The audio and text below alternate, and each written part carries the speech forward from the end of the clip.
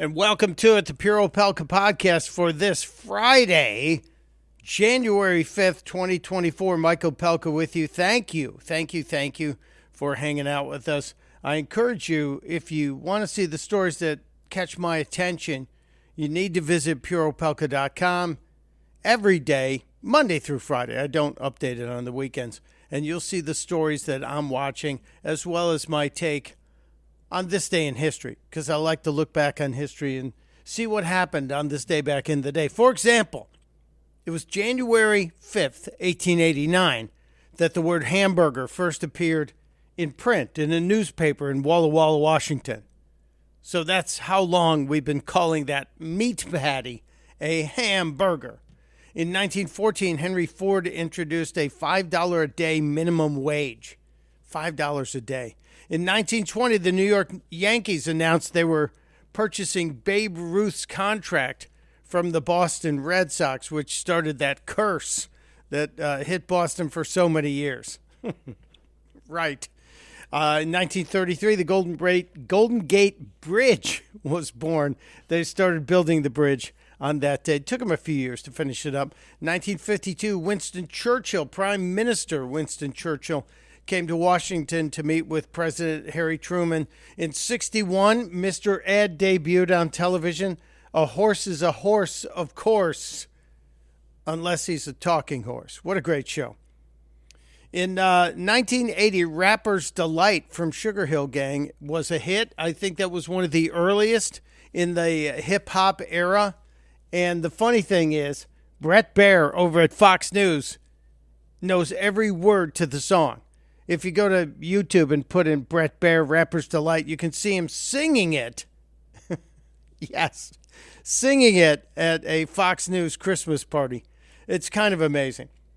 Well, today's the day Joe Biden's going to kick off his doom and gloom presidential campaign, trying to divide us even further as he travels not too far from me, going up to Valley Forge to start this off, and then he'll deliver yet another divisive speech in South Carolina. It's all about dividing us. It's the divide and conquer theory. I will cover the speech today in tomorrow's radio show, 7 to 10 p.m. on Talk Radio 1210 WPHT out of Philadelphia. You can listen via the Odyssey app. It's real easy. Just get the app and you can listen, and it's free, and it's a good thing. So we'll cover all of that and all of the shenanigans that are happening politically today. But I want to get some time with our friend Dr. Michael Roizen from the Cleveland Clinic. We finally got him. He's been on a golf trip out west. I'm glad he's here. Dr. Roizen, Happy New Year, my friend. Happy New Year to you. As you know, I traded places with you. I got on a golf course while you had to do the work. That's true. That's true. And your game, how would you rate your game? Until today, my game has been excellent with one initial problem. That is, I had to use one more club on every shot than I had to last year, but that's resolved now, meaning I got weaker. Well, that's okay. So I can say I'm okay on that. Good. Well, I'm very worried about you and the people from the Cleveland area. I know many people. I have some dear friends from the Cleveland area, and I'm really worried about the fever that's ripping through Cleveland. Is Flacco fever really a danger to the population? You know, we used to hate him as he beat us every year, twice a year at least when he was playing for the Ravens. Now we love him. And the interesting thing is, if we do half decently going into the playoffs, who's going to be our starting quarterback next year? The guy we pay $70 million a year for, or this guy who we're paying $2.5 million this year for? The guy you pulled off the couch. Boy, that's a great problem to have, Dr. Royce, and I hope the dilemma goes deep into the playoffs for you guys. Let's talk about health and the research. And before we get into the research you sent me, I have to ask you about this story I read about a possible really successful treatment for cancer that is akin to using little teeny tiny molecular jackhammers on cancer cells. What do you know? Well, what it is, and I'll simplify it. So you give a specific molecule that attaches to something on the cancer cell. So the first thing you do is you give something that is affected by infrared light, but it ties to a specific cancer cell. So you've got to get this into only cancer cells. Mm-hmm. You then shine the infrared light, or you have infrared wavelength. So it works very well for skin cancers. And by vibrating, disrupts the cells where you've got this particle that reacts to the infrared light.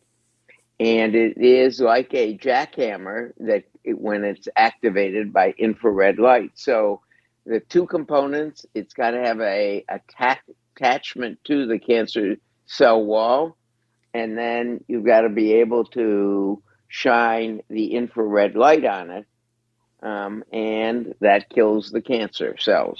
So Wow. that's the theory of it. A version of this has been around for a long time with other light activated compounds, but none has been really totally successful. So that's why we're still with other therapies such as immunotherapy and chemotherapy for cancer still. Huge progress. Oh, that's Go great. ahead. I want to send as much power and prayer and blessings to everybody who's working to end cancer in our lifetimes. It's just so devastating to the families and obviously the individuals who are fighting it. So I'm glad you're keeping us updated on that. All right, let's talk about some of the stuff that you sent me. There's so much of it here, very interesting. Well, first I want to talk about the one I specially sent you. Okay, which one? This is the Byers Award winner from UC San Francisco, University of California, San Francisco, and I'll come back to why this is so special. But what they found was that when you exercise, we know you turn on certain genes. That is, you are a genetic engineer, and by exercise, we've said you turn on this in muscle, the gene that makes arisen, which goes to the blood, goes to your brain, and it in itself turns on brain-derived neurotrophic growth factor, and which makes your memory center bigger and helps you never lose your memory. Well, there are two other compounds now that have been found to be turned on, genes that have been found to be turned on by exercise. And these look like they reduce aging in a whole mess of your body. Now, it is as though you got a young blood transfusion. So, is there something in young blood? Well, there is if the young blood exercises. Is there something in old blood that's good for you? And there is if you exercise. But since many older people are relatively sedentary, and the animal model that I actually studied 50 years ago, I was a medical student and I was just a technician in the research lab of the convoys who hooked up a young rat and an old rat. And the old rat got younger, the young rat got older. And so it was thought there was something in the young rat's plasma. And it's been looked at for 50 years. Wow. And what they found is it was the proteins in the old rat are actually a problem, that is. But when you exercise, you secrete something, you turn on a gene from your liver that gets rid of those old proteins. So it really was that the old rat wasn't doing much exercise. They're sedentary. The young rat was. Well, it turns out this is not only turned on in rats and other animals, but in humans as well. And so when you exercise, you turn on more than one gene, apparently, and one of the genes you turn on helps you get rid of old proteins that gum up the process of keeping your brain young. So not only do you increase your brain size and memory capacity, but you decrease those things that gum it up. So, how often do you need to exercise to turn on these proteins? Well, wouldn't it be nice if you just could take it as a drug? Well, it would, but I think we want to push exercise, don't we? That's exactly right. But in fact, this group at UC San Francisco is now turning this into a drug. But obviously, you secrete more than one thing, more than one compound. You turn on more than one compound when you exercise. So the great news is exactly that. Exercise is wonderful no matter how old or young you are. And maybe we'll find a raft of proteins in young exercisers that we can give to people who are sedentary, make their brains younger, and get them exercising again. Yeah, I hope so. This is exciting, and exercise can be free, people. If you just go out and you walk, or you do a little jog, or you do the push-ups in your house, exercise is a lot better, in my opinion. Dr. Roizen, you'll back me up on this, than just saying, I'll take a pill that'll fix it. Absolutely. Well, good. That's really exciting. All right, Doc, I guess that since it's the new year, should we talk about those common resolutions and how people are supposed to keep them? Actually, let me ask you this question. What percent of people do you think don't keep resolutions by February 23rd? Oh, it's got to be close to 75, 80%. It's actually about 70% don't Wow. keep them. Wow. In fact, 70% don't keep them past January 15th. It turns out. But the 8 most common resolutions: eating breakfast every morning, giving up soda, including a vegetable in every meal, curbing sweet tooth once and for all, turning to healthier snacks, scaling back on ultra processed foods.